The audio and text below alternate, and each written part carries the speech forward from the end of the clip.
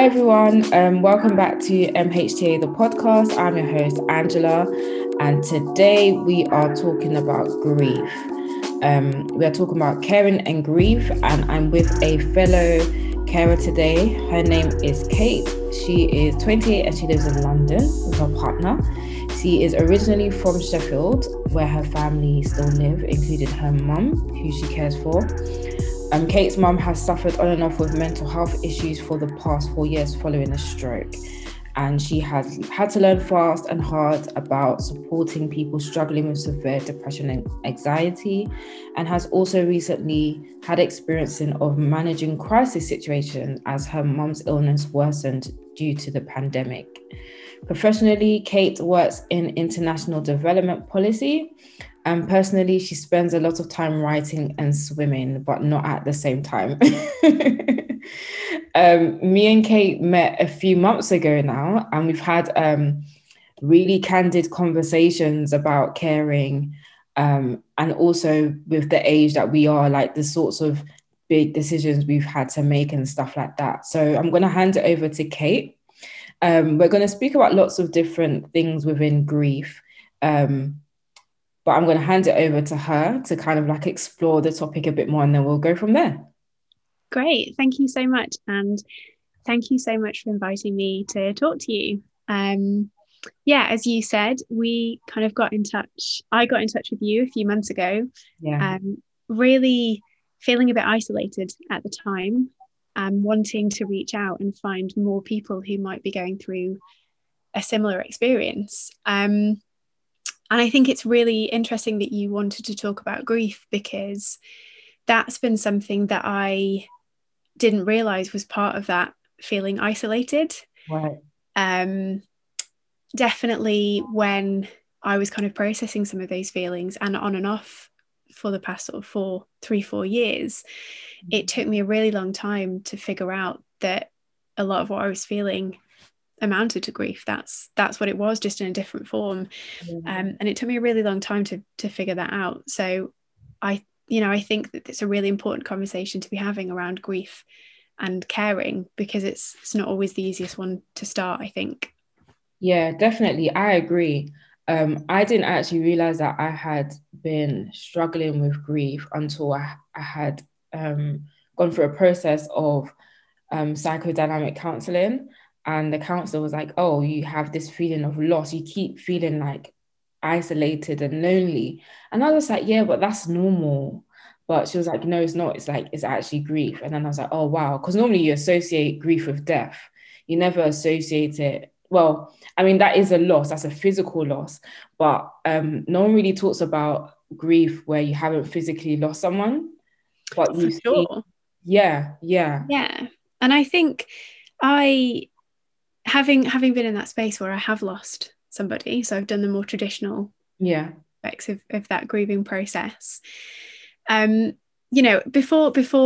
I came on, I did a quick Google search earlier and just was like, what is the definition of it? Because I think it's really interesting we talk about that word of loss, and this idea that when we feel a right to say it's grief and when we feel like we probably shouldn't use that word. And again, for a long time, and through the process of therapy, so we're both pushing that, therapy can be great for those feelings that you feel like you shouldn't have, that you don't have a right to have. And for a really long time, I didn't feel like I had a right to use that word, that grief was something which was your right to say that you felt grief if you had lost somebody.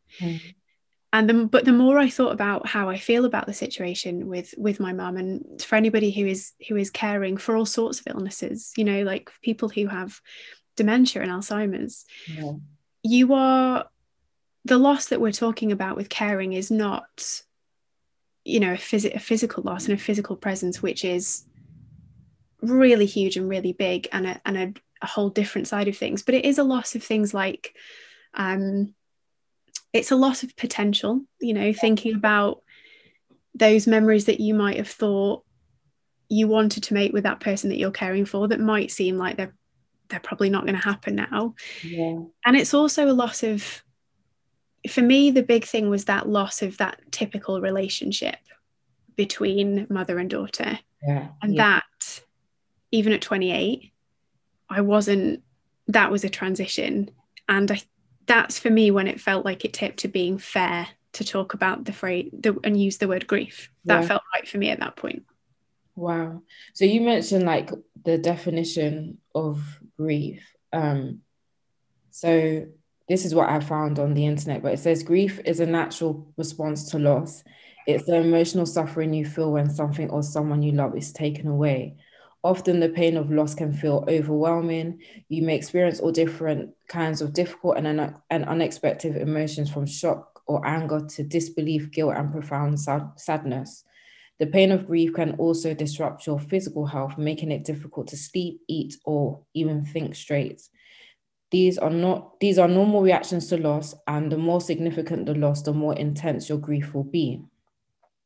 So I guess like based on what you said about your feeling like a loss of the relationship, like the traditional relationship that a mother will have with a daughter, is exactly the same. I think the first time we spoke, I was like, I feel like we have the same story, just slightly different. But I think mine happened much earlier on, where I didn't really feel like we had the best relationship. We didn't have a bad relationship, but I wasn't one of those young girls that would run to mum whenever something was going wrong. And that was like, it did happen when I was much younger, but once I got older, I didn't have that anyway. So it was really hard for me to like, I'm trying to explain it in the best way.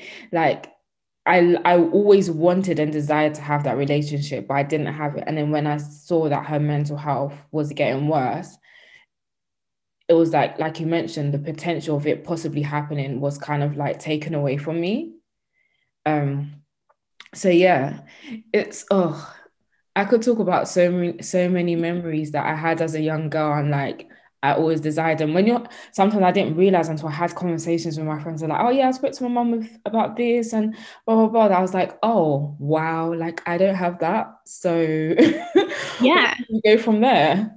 yeah, for sure. And I think that, again, that thing of, especially like our age, and we're still luckier than people who have done it at younger age than we did. And I find myself in that camp where I think, oh, it feels a bit unfair because not many of my friends have to consider some of the things I have to consider. And then I think that, I also had my teenage years and my young adult years. Yeah. Like, I'm pretty grown up now, or at least I, try to be most of the time. And so I think, okay, it's not that bad. And what we were saying about that lost potential is also something I think that's really unique that I've struggled to explain, is because of the way that my mum's illness works and the way that sometimes mental health works, is that it's also not absolute. Like, I'm not on a grieving process that's going to culminate in well, I'm not in a grieving process that I know is going to culminate in death soon. So it's not like a transition has started, but Yeah. quite often that means that I find myself tipping between intense grief and sadness when we're at crisis point, and then hope, which just shoots in. And it's really good that as humans it just grows, whether we think it's wise or not to hope. It comes, but it means that you're basically always like balancing somewhere between the two. You're holding this grief for this situation and this person that is still here but isn't here in the way that you wish they were here, and then you're hoping that it changes. And all of it is just really exhausting because you're like, mentally you are working all the time. Yeah. And if you don't have those spaces, if I didn't have this space to talk to you, and if we didn't have the spaces that we engineer for ourselves with therapy, like, it gets really hard and it builds up really quickly. Definitely. And I mean, it affects your friendships and stuff. I really want to talk about that place where you're in limbo, when you're literally between two places. Like, ugh, it's so difficult. I think for me, I found that I was in a constant like emotion of just sadness all the time. Mm. And even moments where I was like, oh, there's hope here, I couldn't even enjoy it. I couldn't really celebrate my achievements and stuff, because it was like, oh, you just never know what's going to happen next. What I want to kind of like speak about a bit more is like, so on my side, like my mum was sectioned twice. And I think you've mentioned that your mum has been sectioned a few times as well. I want to talk about like what happens when they're sectioned. Like, how do you feel? Where do you place your emotions? Because a lot of the time, it's like, oh gosh, we're back at it again. It's another thing. And I remember feeling like that intensely. And then you feel like grief, you feel grief again because it's like, oh, well, but if they come out and they're worse than they were the first time. And then also not knowing what happens in the hospital. That was another thing that was just so like, I felt so much guilt because of that. So yeah, let's explore that a little bit more, because these are things that people don't talk about when we talk about being carers. Yeah. This is something I feel like I should have got a glass of wine for this, because I'm like ready to.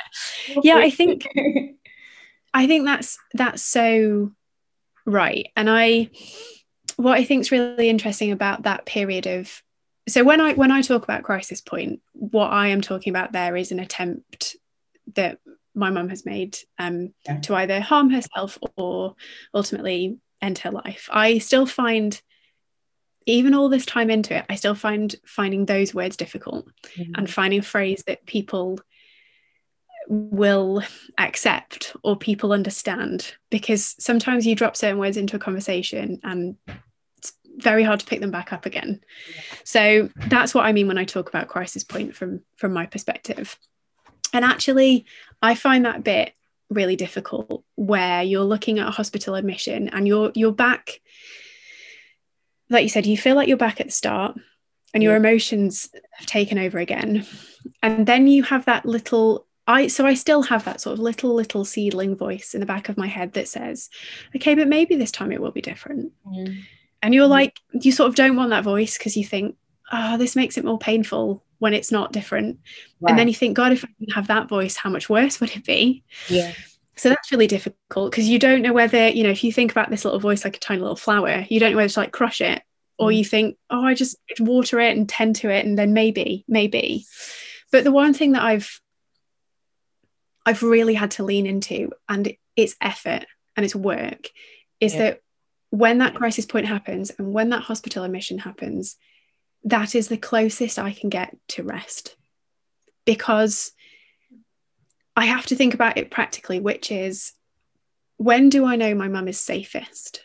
And when we're talking about words like safe, then I know it's like, okay, I can't be that person, because I don't know, I can do love and I can do kindness and I can do patience, but my job is not safe, because that's a professional's job.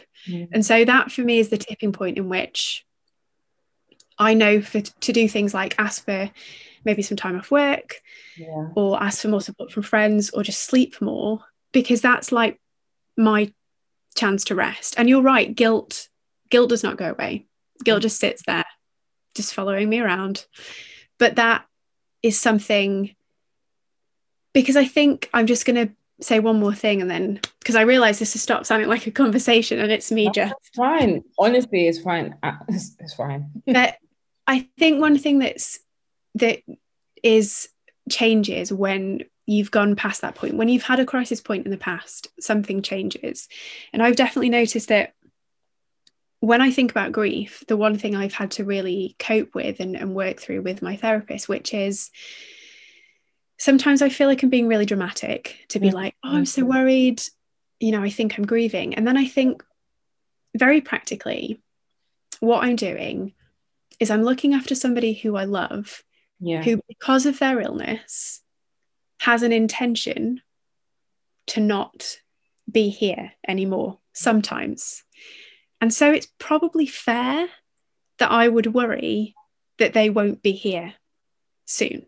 Does that make sense? Yeah. Because it's like managing that worry. And something I've always struggled with, because I struggle with anxiety, is what's a reasonable worry and what isn't. But the difference is that when you're looking after somebody who has taken that action before, or suffers from the illness to such an extent that is something that's happened, it doesn't feel unrealistic to worry about the fact that they might not be here someday, because sometimes that's their goal. So that's also really difficult. And one of the things that people don't talk about is that you're right, you're totally in limbo. Yeah. I find like this part of the conversation that what we're speaking about is still a bit raw to the touch, because I remember when my mum was first sectioned, and I was at university at the time, so there was a bit of escapism there. I could like run away and like just think about my own self, quote unquote, but there was a lot still happening at home. And then the second time when I became the nearest relative and she was sectioned, then that's when I was like, damn, like I just don't know what's gonna happen. And when you were talking about like worrying, and when you think that, are you worrying too much or too little? I always feel like I'm on the extreme end, and because that my anxiety like goes through the roof because of that.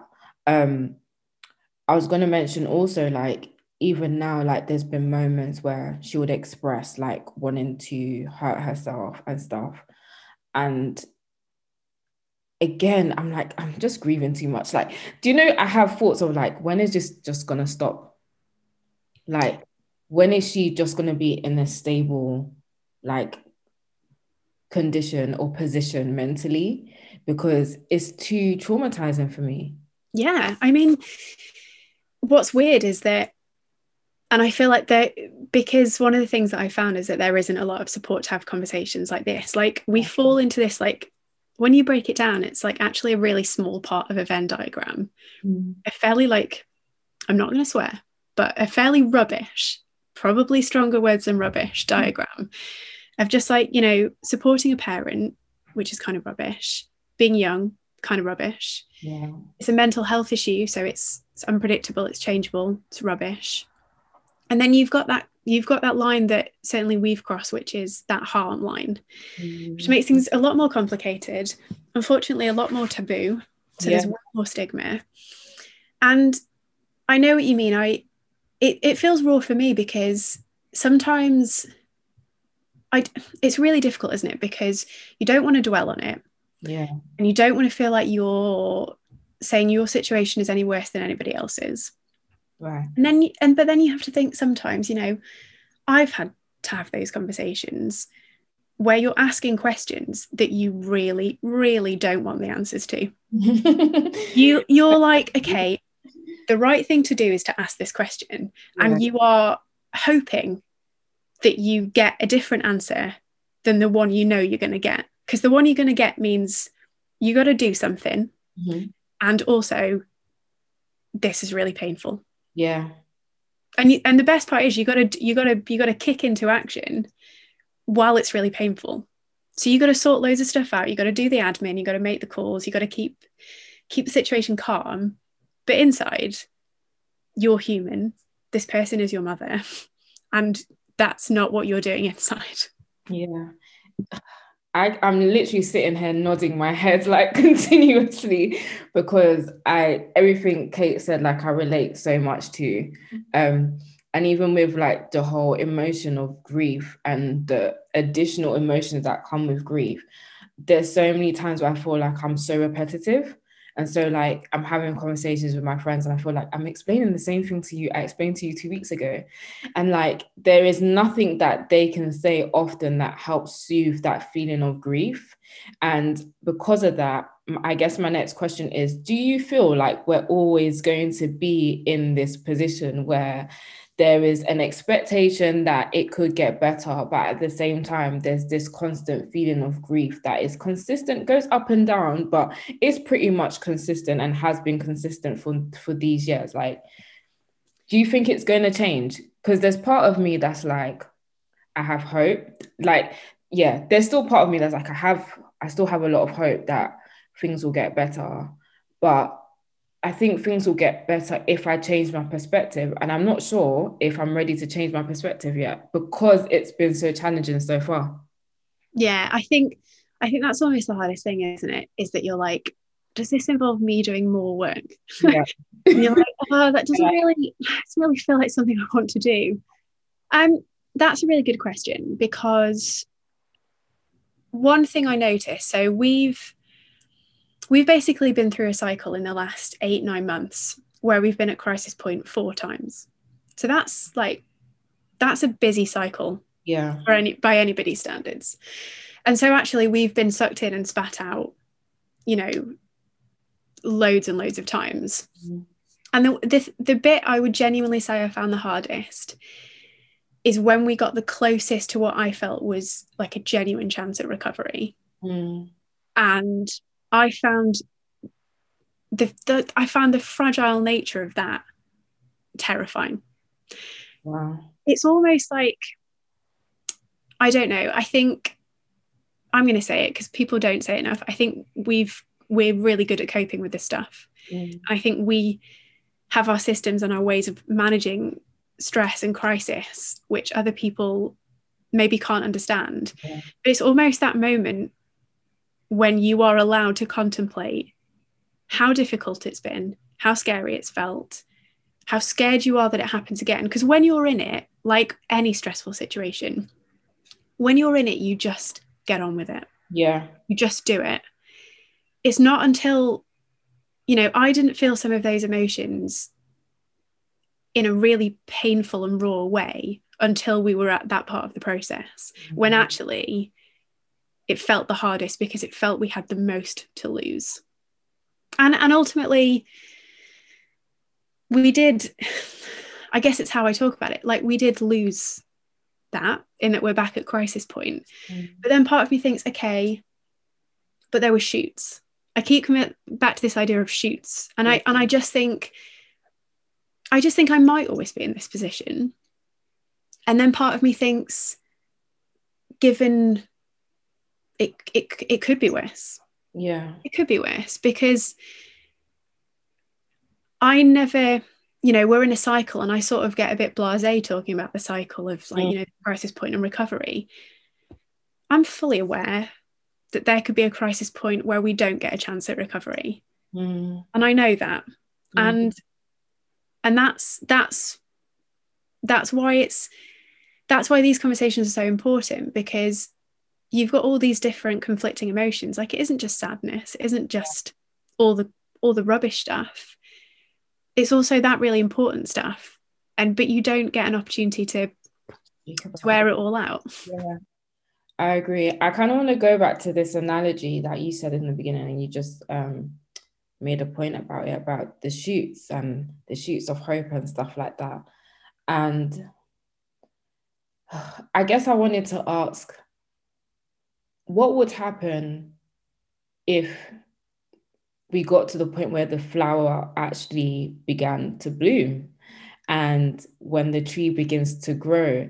Like, how will that feel? Because I know that we're talking about grief and stuff, and it can feel very like, oh wow, like I can't believe I'm still in this position. But let's talk about the other side of it, where it's like the shoots begin to grow and you're watering it. And what kind of support as well do you think we could have to help us overcome this feeling of grief into hope? Yeah, I love that. Let's take that metaphor all the way. Yeah. That's such an interesting question. I guess also the first thing is that it goes back to our point about not feeling like it's okay to say that what we're feeling is grief, because we know that grief is we think about grief as like a final emotion. Whereas I feel like, well, if that flower might bloom, should I really say I'm grieving? And I am sensitive about that, because I know that for so many people who are grieving, that possibility of hope is not there. Yeah. That being said, I think, that process is really interesting, right? Because when you're in the position that we've been in, you also hold on to things so tightly, and you put yourself in the middle of them. Yeah. So 90% of the time you have to be in the middle of the situation because you're an important part of it. And the other 10%, you don't know who you are if you're not in the middle of it. And that's, again, I get my money's worth with my therapist. I can be like that. is something that we talked about recovery, which is what happens if it's all okay, which feels scary. It feels as scary to consider, right? Because it's like you want it so much that you daren't go there mentally. Yeah. Because it also changes, you know, your relationship to things and your relationship to, you know, I don't say this lightly, that this has massively altered my identity I and agree. who I am, Yeah. and the ways in which I view myself and what matters to me in terms of what I'm good at and what I want to contribute. Yeah. And that's been a positive that I didn't expect. But it also means that what happens if that situation all works out and it rectifies itself, and then you're kind of sat in this position where you're like, okay, so now what do I do? And I think that is so interesting at our time of this time in our lives, where we're doing that stuff anyway. Yeah. And we're potentially making decisions with this situation not hanging over us, because I don't like to think, you know, but we're making decisions with this issue in mind, Yeah. knowing that every option is still available to us, right? And every option is a believable option. So that's what I think is that's what I try and explain to people, is everybody makes decisions when bad things happen, but we're consistently making decisions where all options are available. So my mum could get better and be good, and so I don't need to consider her so much in my options. This situation could just continue for years and years and years.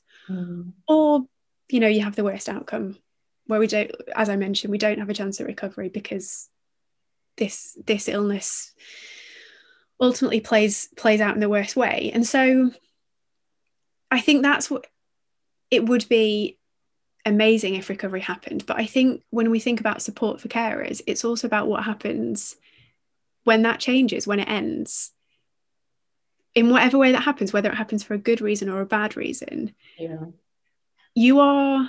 I just think you are changed by doing this role, even if you're not doing it anymore. Like, you see things differently. You consider, we talked about some of the big decisions that, you know, we're not going to go into, you know, detail about, but personal decisions that are viewed through the lens of what it's like to look after somebody else. Yeah. And all that stuff. Like, so it's not, I think the idea is, you know, well, if my mum gets better, that's like, cool, that chapter's done. And I think I know that's not the case for me. Yeah. I think for me is like, it feels like a constant dream that's gonna happen. But like you said, it's like you dare not think like that in case it doesn't happen, and how the emotional effect of that when it doesn't happen. Like you mentioned, like my caring experience has pretty much changed like most things, if not everything, from my career to what I do now with mental health, the arts and stuff like that. Like I wouldn't be sitting here having this conversation if I didn't go through caring for my mum and stuff. So like I totally agree. Like there's not enough support. Like I feel like we as carers, and even like speaking about the different feelings that we have, is just like very, very limited. Very limited, to the point where, for example, you mentioned you reached out to me, and I've had to reach out to other people as well to be like, oh my gosh, I just need to offload because nobody around me actually understands unless they're a carer. So definitely, like, there needs to be much more than just these conversations we're having. They're brilliant, but like I feel like there needs to be some sort of like formal thing in place of like, hi, I'm a carer, I feel grief, I need help, and I need to understand what are these emotions that I'm feeling and if they are okay, because often people think that, or I don't know if you've experienced it, but I feel like, oh, because I feel grief or because I feel sad or angry, is it okay? Like, why am I always angry all the time? Why am I always sad all the time? Why am I always like, quote unquote, people say, why are you always moody and stuff? But it's because it's happened for such a long period of time.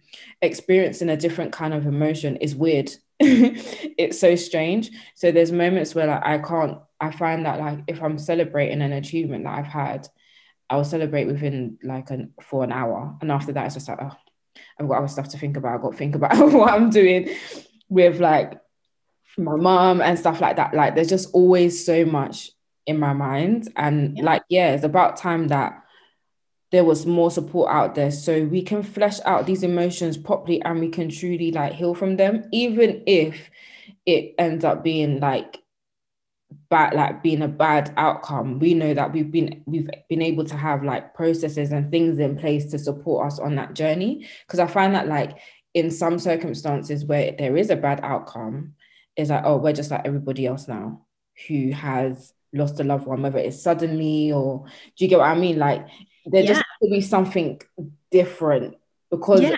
our needs and because of what we feel. It's quite unique, especially for young people. Like it's not like our moms were like traditionally our moms will be caring for us, like they'll be looking after us like for the rest of our lives, but now it's like is reversed. So yeah.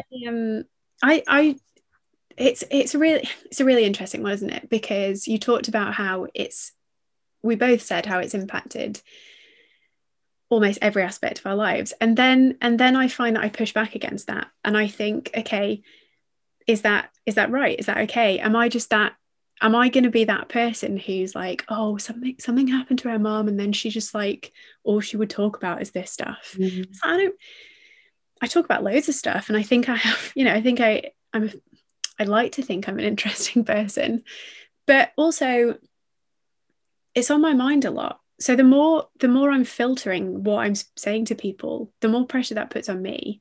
And actually, it almost goes the opposite way. Is if I'm really filtering what I'm saying to you, chances are you're going to end up hearing more about it at some point, because it's not going to go anywhere else. So it's going to come back.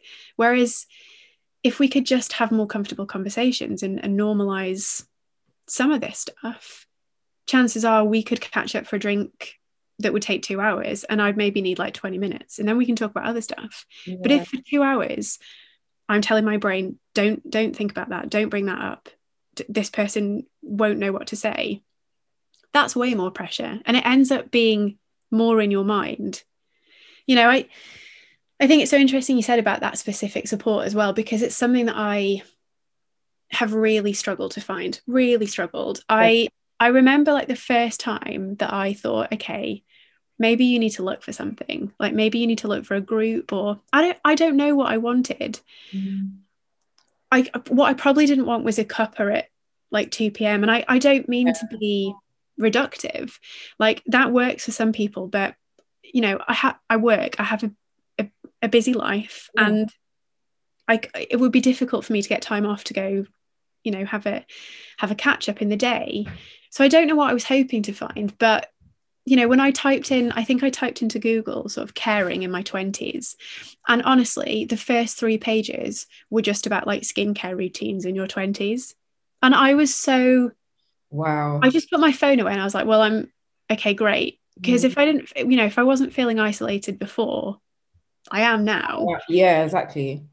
And I know I've mentioned it to you, but that's something that I'm really keen to try and create, is that space. And it's going to take a lot of vulnerability from me, which I've sort of made my peace with. And I think there's always that risk when you put your hand up to say, I want to start a conversation, because you have to start it. So you have to be the person that offers your story and your hurt and your sadness and all of that stuff. You have to offer that first and say, okay, this is what I'm starting with.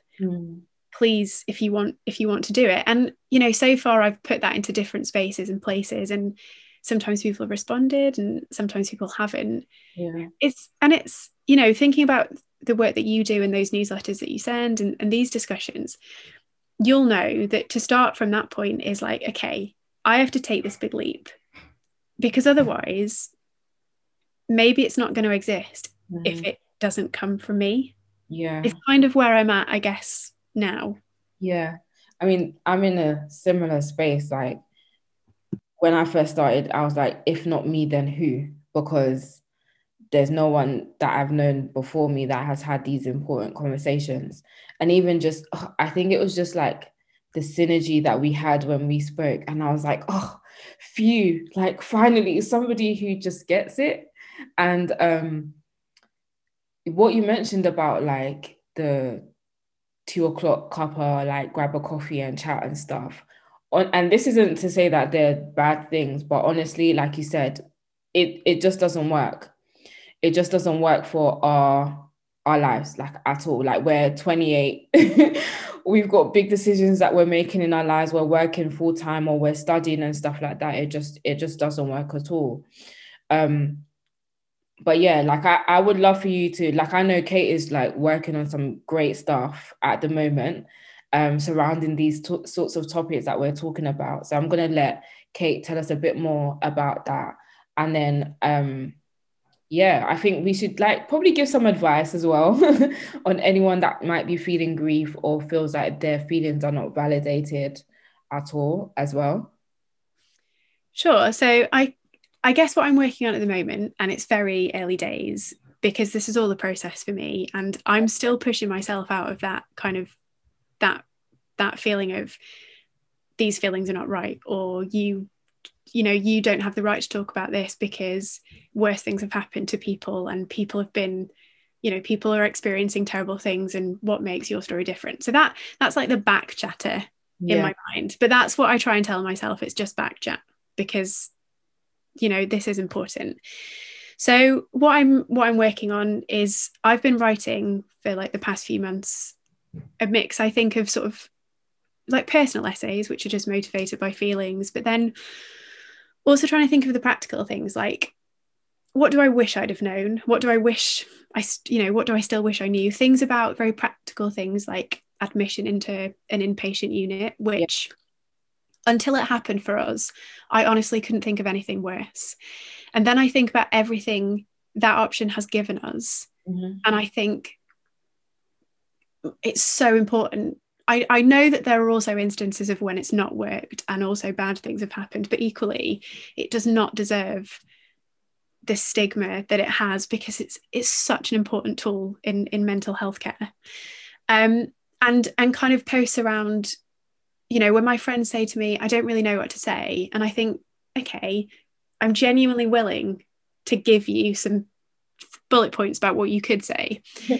So it's kind of all that sort of stuff. And I'm hoping to turn it into a website, though I'm a bit of a technological Luddite. So my friend is helping me do that. So I have to be very patient, with the idea that hopefully that can prompt a conversation. Like I will be contactable through the website. And my hope, I think, is that that I can use some of this experience to work with other organizations that might be in this space and offer some of, yes, they're just my insights, but equally, I think about conversations that have been started by just one person's insights. And I think, well, like you say, if I keep looking around me and over my shoulder and waiting for that person and they're not arriving, like, maybe it is going to have to be me. Yeah. So that's what I'm working on. And I guess then thinking about where my tips come in and what the advice I would give, like even me 3 months ago, and probably me in 3 months, because it takes a while to learn, is even if it's hard to talk about it, like write it down, because I find writing things down, it's my validation process, because when you tell somebody something, you're also waiting to see how they react, whereas when you're writing something, you're not waiting for a reaction. So whatever you write just is, it's just true because it's come out. And I think also just that kind of that keeping space for everything. And I know that sounds really lame, but not everybody can afford therapy, and I know that, and not everybody can access therapy through the NHS. And that is one of the huge privileges that I have, is that I have the money to do that. Yeah. But that still doesn't mean that I was very good at it for a long time, because, she would say, my therapist would say things to me and I'd just dismiss it. I'd be like, well, I probably don't feel that emotion because it doesn't really feel like the right emotion to be feeling. Right. And yet, what a ridiculous thing to say, because if I'm saying it, then it's obviously how I'm feeling. So that combination of writing it, to keep writing it down, keep validating it for yourself. Like you can validate your own feelings. And then, I hope that, because I want to say to people, look for advice, ask for help, but I also know that it's not always there. Yeah. So that's kind of, I guess, where I feel like I want to try and come in, is that somebody, in 6 months' time might find themselves where we are and stumble across this or us. And maybe that's where we come in, is my hope, I think. I agree. I think if anything, I'll just be echoing what you said. Basically, your emotions are very valid. And just to say, like, once Kate has her website up, you are more than welcome to reach out to her. And then also, like, we at Mental Health the Arts are also here to support. Like, we may not be able to give you therapy or counseling, but we're happy to have these open conversations that might just be the start of you opening up a bit more, and then we can signpost you to relevant organizations or to support you on your journey. Like you said, find an outlet, like write things down. I dance in my room, I listen to music. These are all things that help me like let off some steam as well. It's been great having you, Kate, today. Lovely to have this beginning of such a great, valid, important conversation. And I'm sure you'll hear from Kate again on this podcast or through other means. We look forward to speaking to you in the next podcast. If you'd love to leave a review, we'd definitely love to hear from you. And you can find us on our socials at MHTA_LDN. And our website is www.mhta-ldn.org. Speak to you soon.